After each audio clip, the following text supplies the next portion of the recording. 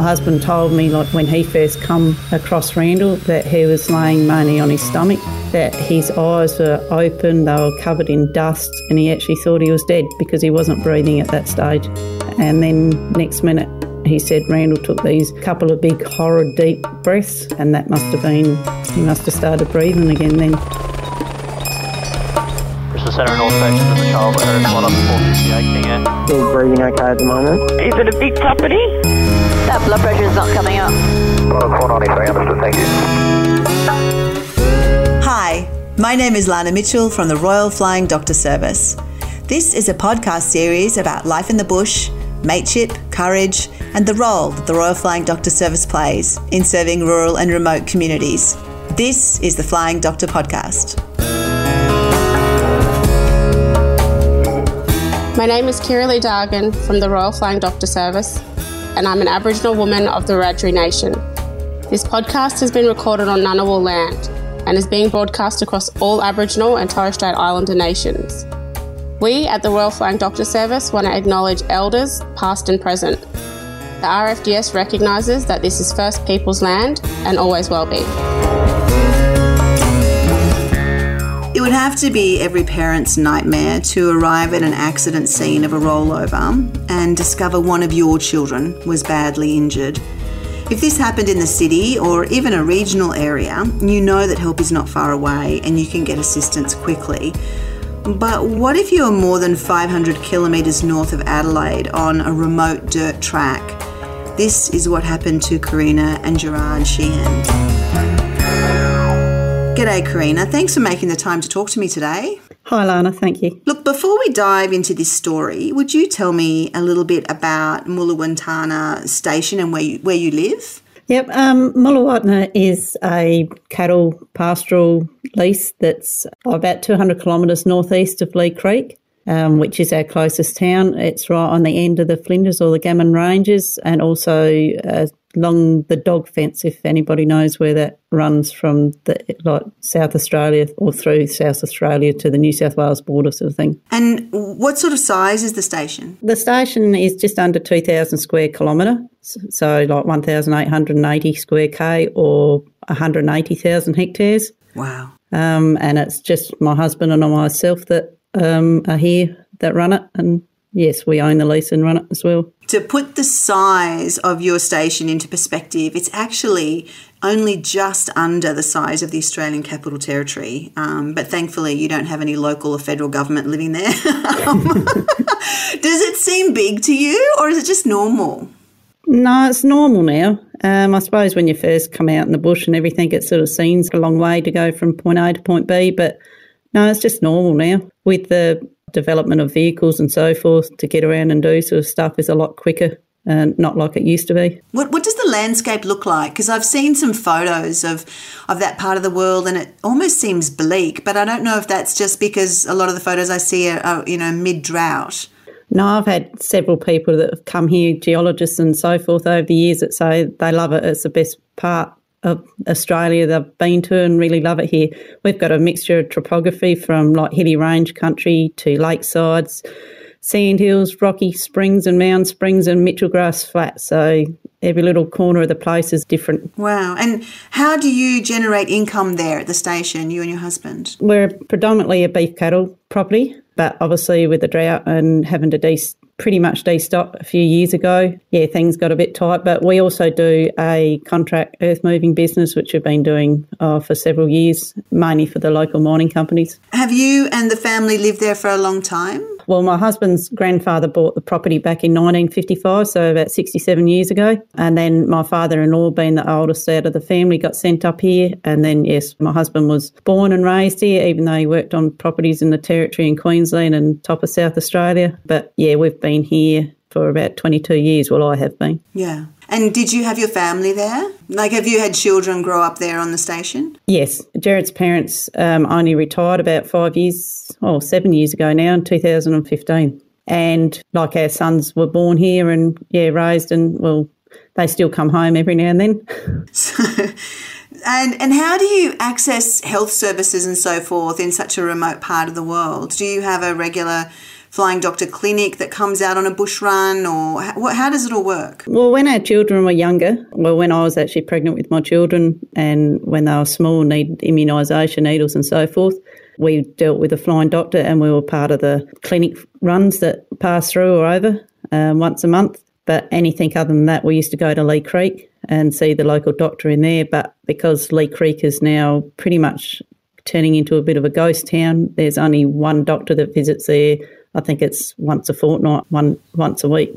So have you had to use the RFDS services historically? I know we're going to talk about the accident with your son Randall, but prior to that, has the service been used extensively by your family? Or yes, we've probably nearly all have used it, either through ringing up the RFDS, needing assistance from drugs out of the medical chest for one condition or another. And yes, I think nearly all of us have actually used the plane at one time or another as well. Right. Karina, take me back to that day was it 2021 when this accident occurred? Yes, we'd just actually been down like at Quorn, which is a little town outside of Port Augusta, and celebrated Randall's 21st birthday. We were actually going to come home on the Sunday, but we stayed an extra day because of the celebrations and thought everybody might have needed a day to dry out and a day to catch up on some sleep. So we all turned around and come home on the Monday. Randall, Isla and Jared and myself come home on Monday, and our other son, he had to head up north of William Creek to go back to work as well. So there were 2 vehicles or 3 vehicles following? Only Jared and myself were following Randall, and Isla actually, she was the main driver to start with and drove the bulk of the way probably until I gather she got tired, and then they swapped over. At the stage when they swapped over, Jared and I nearly went in front of them, but then Jared said, no, we'll just stick behind them, let them go first. It's a long drive, isn't it? How long does it take to drive from there all the way back to your station? About 5.5 hours, if the roads are good. First 100 k's is bitumen and the last 300 is dirt. What sort of conditions are the roads in? Is it a hard slog? It can be on and off. Most of the time it's just mainly just corrugation because they just get left go too long before they have a maintenance grade. But I mean, in saying that, they can't continuously be graded every 5 minutes. Yeah. So about what time of day was it where you were following along and noticed a massive cloud of dust? It was about 2:30 in the afternoon, and yes, we'd dropped back behind Randall a bit further just because the dust was hanging in the air, and we were probably 40, 50 k's away from home. Yeah, we could see a big cloud of dust coming in because of the road we were using. Trucks also use that road, and we just thought that it might have been a truck coming towards us. So, yeah, we were slowing down naturally to try and get off the road a bit to allow the truck more room to get along. But no, we found out when we got a little bit closer after the dust settled, I looked at this thing on the side of the road and went, what the heck's that there? And my husband said, that's the car. Randall's rolled the car. I got to say, Karina, I saw a photo of the ute on the internet. It's was upside down and the cab is crushed, just unbelievably crushed. What were your thoughts when you saw the vehicle? As you pull up next to the vehicle, you just sort of went, where are they? You look straight towards the cab to start with, and then when you saw the cab squashed so low and nobody in it, it sort of once was sort of a sigh of relief, but then it sort of went, well, where are they? Are they under the car? Where are they? And it just, everything, goes through your head in a split second sort of thing. You start looking around. But fortunately, in that sense, they were both thrown from the vehicle, which may have saved their life. I mean, it was an old Toyota, so it never had all the safety airbags and all that sort of stuff in it. And we're guessing Randall most likely drifted off to sleep because Isla can remember talking to him and he never replied at one stage. And then he's obviously just drifted over enough to clip the edge of a gate on a grid, which obviously busted a few couple of tyres on that side. And then I'm guessing he slammed on the brakes and the whole works with the tyres busted and the brakes and so forth. And, it just caused it. Unfortunately, if it was either side of the grid and he ran off the road, he would have probably still been fine because there was nothing either side of that grid. Wow. So Randall and Isla were not in the crushed cab of the upside-down ute. Where were they? Yeah, Isla was probably about 5 metres in front of the vehicle or the engine end of the vehicle, and Randall was probably a good 10 metres out from the tray end of the vehicle we're not really sure how Randall got where he did, but Isla was sort of guessing she sort of might have come out the front window as it rolled over because she still had the rubber band that was around the front window around one of her legs. Wow. Okay. And you still can't quite figure out how Randall ended up 10 metres away. He must have been really thrown out at quite some speed. Well, you sort of think that they would have been going fairly fast, but those old diesel tray tops, you have to be going downhill to get a fair bit of speed up. But, I mean, in saying that, probably to the conditions and the fact that he was tired, yes. I mean, naturally, like speed all comes down to the conditions you're driving in, really. It runs through our mind, like we sort of think, you know, if he was going a little bit slower, they could have been stuck in the cab. You know, all things go through your mind and, you know, what could have happened if they were going even slower or if they pulled up sooner. But, I mean, hindsight's always a good thing. And, yeah, if you want to keep looking back on it, we feel that you won't go forwards, really. Tell me what you saw. How was Isla as you approached her? Isla was laying on her back. She was just sort of obviously coming around conscious because I could talk to her. She complained about a sore back, like she couldn't straighten her legs and her neck was a bit sore. I felt very sorry for her because she wanted a drink. She was laying in a biggest mob of prickles and so forth, and I couldn't let her have anything. Tried to keep her, like, the sun from stop shining on her, but she was conscious and was able to talk to you and tell you sort of what was wrong, like where she hurt and so forth. Bit of relief that was the case. Yeah. And, you know, that she wasn't unconscious or worse. Did you then run over to Randall or did your husband tell you what was happening with Randall? Well, I did run over to Randall, but when I got there, he was starting to breathe. He was struggling with his breath, but he was breathing and he was conscious. But my husband told me, like Jared told me, that when he first come across Randall, that he was laying mainly on his stomach, that his eyes were open, they were covered in dust and they were sort of half bulging out of his head, and he actually thought he was dead because he wasn't breathing at that stage, and he was just like thought that he was going to have to start like trying to resuscitate or something. And then next minute he said Randall took these couple of big horrid deep breaths. Yeah, and that must have been, he must have started breathing again then. Gosh, okay. So what do? You're 500 kilometres away from, you know, a tertiary hospital. How did you get help in such a remote location? You've got two very badly injured people. What did you do to get help? Well, the first thing I suppose what goes through your mind when you realise how seriously they could be injured is, yeah, you need to contact a doctor, and naturally it's the RFDS you think about when you're out here. And then so the next thing you think of, well, how am I going to do it?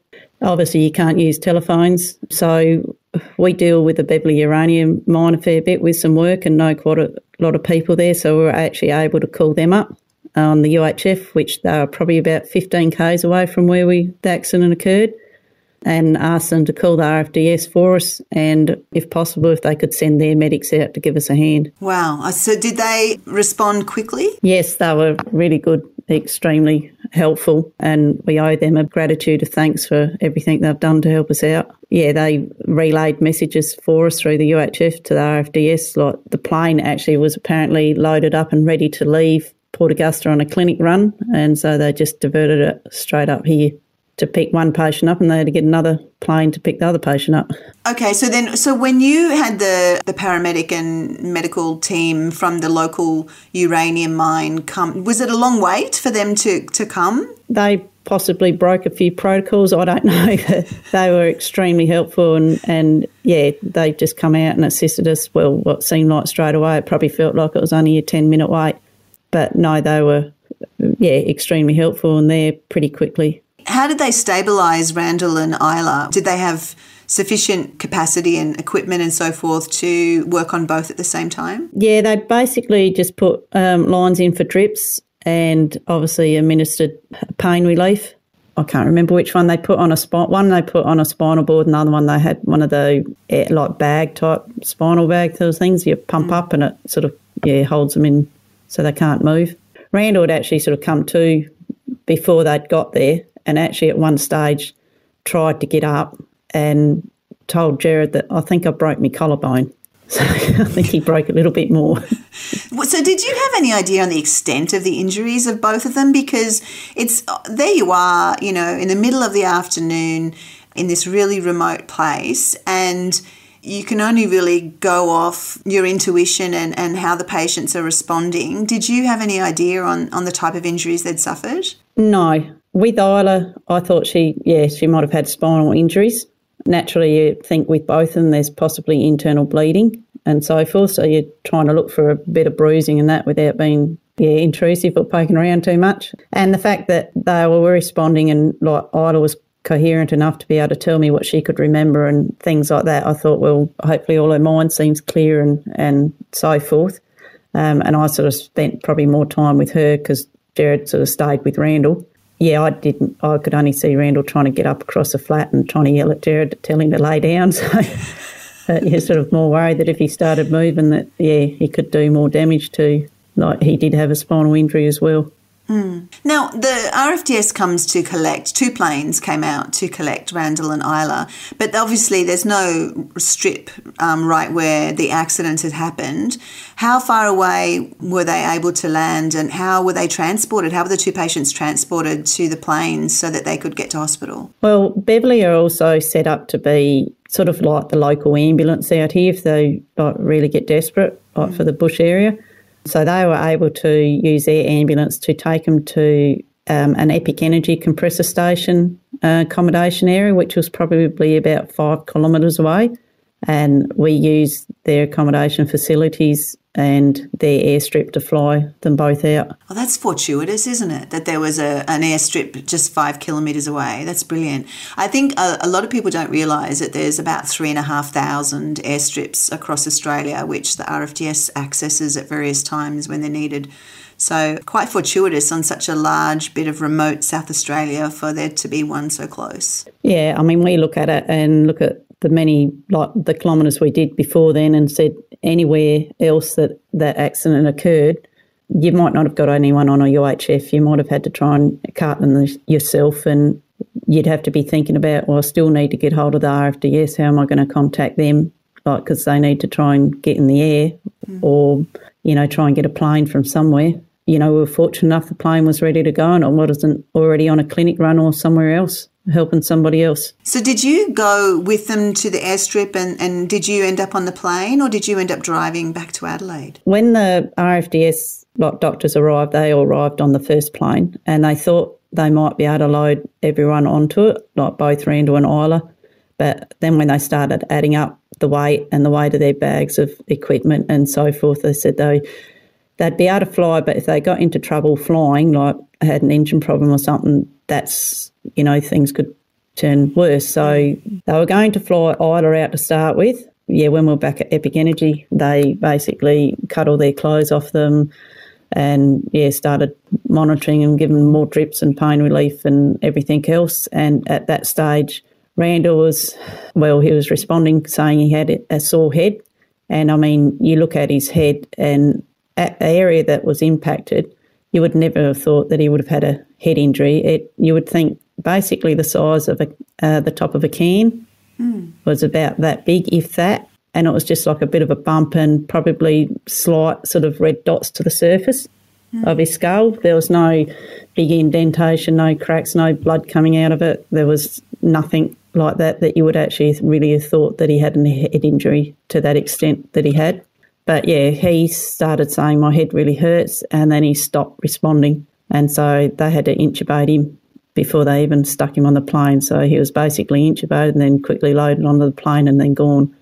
So and then the second plane landed on the strip when it was completely dark. So the strip had to be lit up and then we had cars on either end, like shining down the strip.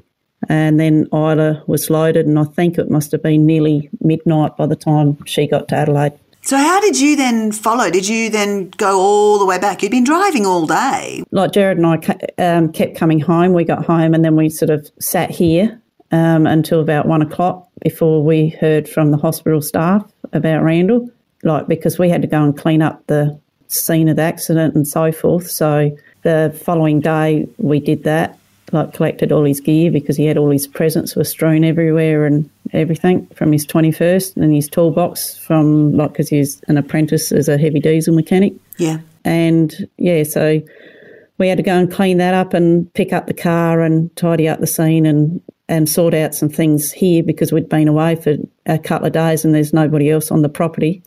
And then I rang the Beverley Mine and asked them if I could possibly grab a seat on one of their planes that was leaving the next day to go to Adelaide, which I was fortunate enough to do that. And, I flew down the following day. So when you arrived to Adelaide in the hospital there where both Randall and Isla are, what was the first conversation you had with the doctors as you sort of arrived on the scene? I managed to get a glimpse of Randall before a doctor sort of bailed me up and took me to a room, and that was a big shock then to see that. But when they rang us on the telephone the night of his accident, they said he had a small bleed on his brain and they had to remove a small section of his skull, and it didn't seem as bad as what it was.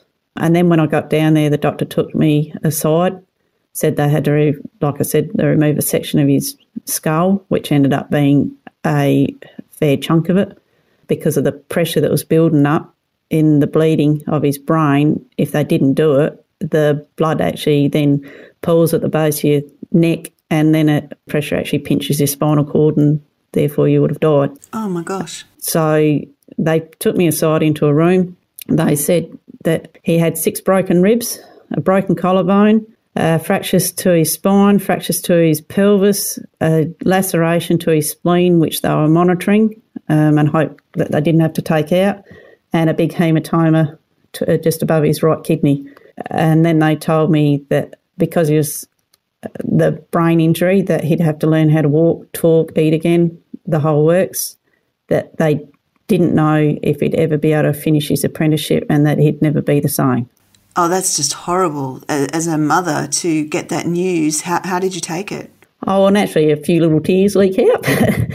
But at the same time, it was like you just go, right, well, I can't change it. There's nothing I can do. This is a situation. And so we've got to move forwards.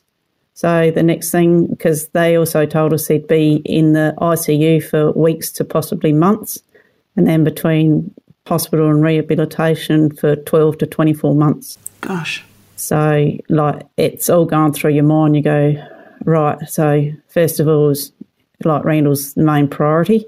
And then second is, right, what are we going to do? If you're only camping in a motel at the moment, you're going to have to find accommodation, long-term accommodation, the whole works. It's, everything sort of wants to hit you at one time. But, you deal with it, I guess. You just do one step at a time. Well, it's another point, isn't it, where if you live in a city, you can go home and shower and change and come back. But if you live hours and hours and hours away, you need to be there, but where do you stay? So what did you see Randall at that time, and what did he look like in ICU? Yes, after I spoke to the doctor, they got to go in and stay with him until only the few hours that you're allowed to be with a patient in the ICU. And, he was just laying there on a bed, sheet basically up to his waist, sort of slightly propped up, heaps of wires and tubes attached to him, and his head was basically shaved and then a sort of a strap plaster sort of over where where they'd cut the section of his skull out, and even, he had, you could see a drain at the back of his head and so forth, and that side of his face obviously was getting swelling up because of the impact, I guess. Gosh. And was Isla there in ICU as well? Where was Isla? She, fortunately, if you could say that, she actually only spent about 5 days in hospital. She had fractures to her sternum, wrist, 3 vertebrae, and that was it. 3 vertebrae, and that was it. Yeah. But, she was up and walking the next day pretty much. So Randall was in, the ICU ward in the coma, because he was placed in a medically induced coma for 4 days, and on the 4th day, I brought Isla around in the wheelchair so she could actually see him, and because he was just starting to talk and mumble, really slur his words. I suppose anybody that's under that heavy sedation of medication and pain relief and everything. But in saying that, the fact that you'd ask him a question and he'd sort of answer you a bit, that was wonderful to hear. Not that he was going to lay there and not do anything. And you could see his legs were restless.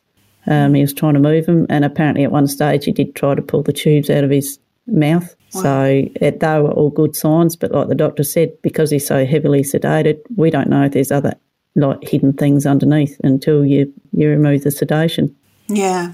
Karina, I can tell you that my father had heart surgery a couple of years ago and had a major stroke while he was having that surgery, and he was there in ICU and they were saying, oh, yes, he's going to come out of this shortly, and he didn't come out the way we thought he would. And there's nothing like sitting by an ICU bed and not knowing whether your loved one is going to come out of this or not. So I can completely, I completely get where you were at the time. So what happened as Randall came out of the coma, and was he able to recognise you, and what happened? Not much. He's obviously very, very tired and like I said, very pumped up on pain relief and the whole works. And Ida and I sort of sat with him and trying to talk to him a little bit and, each other. And then he, at one stage there, he reached up to scratch his head and I grabbed his arm and said, you can't do that, mate. And he said, itchy ... head. Very mumbled response, but you can understand it. The fact that he was doing all that, responding the way he was, it was just really, really surprising. One of his the main nurse that I got to know while he was in the ICU unit was a gentleman who'd been mixed up with ICU for over 30-odd years. And one morning I was coming in there after they'd brought him around and he's standing out the corridor and just like a goal umpire with his arms into Randall's ward into the bed and said, I just can't believe it. I just cannot believe it. How quick he sort of responded and come out of it, and it's pretty much raring to go sort of thing. 5 days after his accident, he was able to talk to Jared on the phone, and he was actually even shifted out of the ICU and talked to Jared on the phone because Jared actually was still home here. What was the recovery period like for Randall? How long did he end up being in hospital for, and when was he able to actually come home? Well, his accident was on the 15th of March. On the 18th of March, while he was still in a coma, they were actually going to try and operate on his pelvis. They thought they might have to staple it and so forth. They were hoping they could actually just do it through keyhole surgery because when you have your pelvis operated on, there's lots of stuff that can affect you, even long-term sort of thing, just with calcium deposits and everything that you have to take medication for to, dissolve and all that sort of thing that will happen for the rest of your life. Fortunately, they were able to manipulate his pelvis back into line through X-ray. Wow. So that happened on the 18th. The 19th, they removed all his tubes and he brought him out of sedation. On the 20th, they shifted him out of the ICU to a normal ward. On the 23rd, he had 60 staples removed from his scalp, that was holding it closed. Eek! On the 31st of March, basically 16 days later, he was shifted. He went to the rehab centre at Hampstead, which actually, when he rocked up there, because he had to get taken in an ambulance and we sort of followed behind. When he walked in, they actually didn't know if he was meant to be there. They thought that he was probably there as a worker because he walked in with his high-vis work clothes on and his steel cap boots, an arm in a sling from his broken collarbone and this little blue helmet on his head to protect where the section of the skull was removed. So he waltzes in there and they're looking at him going, what are you doing?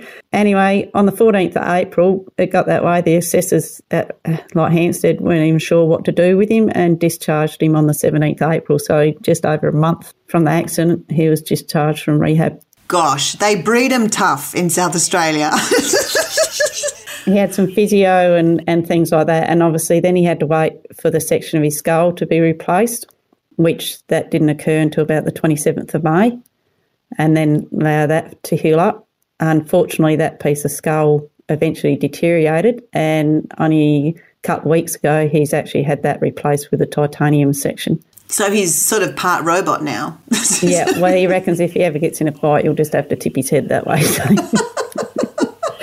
And he went back to work about the 20th of July. So basically 4 months after his accident, he was back at work. Has he recovered fully? Because they initially had such a horrible potential outcome of this, saying he'd have to learn to walk again and talk again and all this sort of stuff. Is he just normal Randall? Oh, yeah. Yeah.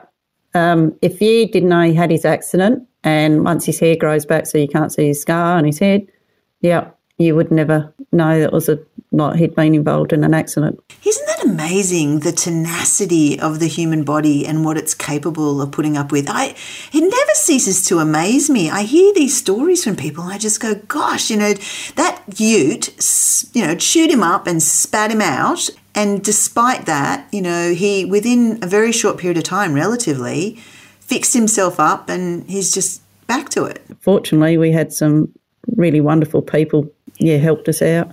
And some of them, that was the first time we ever met them. So, yeah. That's fabulous. Do you have any words of advice, Karina, for people that are travelling on remote roads and the sort of hazards that they can run into or the trouble they can have? I guess it's like anywhere, you've got to drive to the conditions. The biggest thing is, I suppose, even with our boys now, no matter where they are and what they're doing, I mean, that was actually back when we were waiting for Randall to catch the plane, one thing that was going through our mind was, like our other son, Alistair, he left Quorn that same day, but he had to head back north of William Creek to the property he was working on. So here we are sitting at, waiting for the plane to pick Randall up and wondering if Alistair's got back to his place of work safely as well, because he was travelling by himself, nobody behind him, nobody in front of him. And I don't know if the manager that on the property knew what time exactly to expect him, other than expecting sometime that day. So our biggest thing now, and our boys understand it, our sons understand it, that we always ring, even ourselves, even if it's just a quick thing, just leaving such and such now, going this way, sort of thing. So they sort of roughly know we should be, 4 or 5 hours or something, and we should be coming home this way. So, if you've got to go look for them, you don't take the wrong road. Yeah, it's just common sense, isn't it, really? Just to inform people where you're going, where you're going to be and when you're expected to be somewhere. So if you don't show up, somebody can come looking. Quite often now when people come out here to do work, and it doesn't matter even if they've got sat phones and everything with them. I mean, it wouldn't have done any good to Isla and Randall if they had a sat phone with them. They wouldn't have been able to use the thing. You just always ask them when they're coming out here just to give me a quick ring and let me know when they're leaving the last town they go through, depending on obviously which direction they're coming from. I have one last question for you, Karina. Has the accident with Randall and Isla changed your views on life at all, or family? No, not really. Family always comes first. Actually, if anything, probably early after the accident and when Randall got going again, it probably brought him and his brother together a bit closer. Well, it seemed to. As typical brothers are always arguing. But I think because his younger brother never treated him any differently, whereas I guess everybody else that heard about his accident, I guess, were probably looking at him, waiting for him to say or do something strange because of his brain injury. Thank you so much for talking to me today. I really appreciate you sharing the journey, and I'm really happy that you and the family are all there, and Randall's got his titanium cap to be able to meet any other new obstacles or challenges head on. Excuse the pun. It's been wonderful. Thank you so much. Thank you, Lana. Thanks for listening. If you enjoyed this podcast, please share it with family and friends. And don't forget to subscribe wherever you get your podcasts. You can also join our new Facebook group called the Flying Doctor Podcast Community, where you can chat to other listeners. And please do try out our new podcast hotline. You can call and leave an audio message with questions and feedback on the podcast. The number for the hotline is 02 8405 7928. We look forward to hearing from you. The Flying Doctor podcast was presented by me, Lana Mitchell, and senior producer is Mandy Coolin. Thanks again for listening. Hi, this is Kumaran from Homebush, Sydney. I was listening to your latest podcast released on the 12th of May, 2022. It was really brilliant, intense, but really nice. I love how that nurse's reaction, the way she was talking about it, is like she was living through those moments. It's amazing. Thank you very much, and please keep them coming. I enjoy. Before I head off, I just want to thank one last time our sponsor and major national partner, Isuzu Ute Australia. Isuzu is committed to supporting the communities in which the RFDS operates, and this podcast would not be possible without their support. To learn more, search Isuzu Ute online.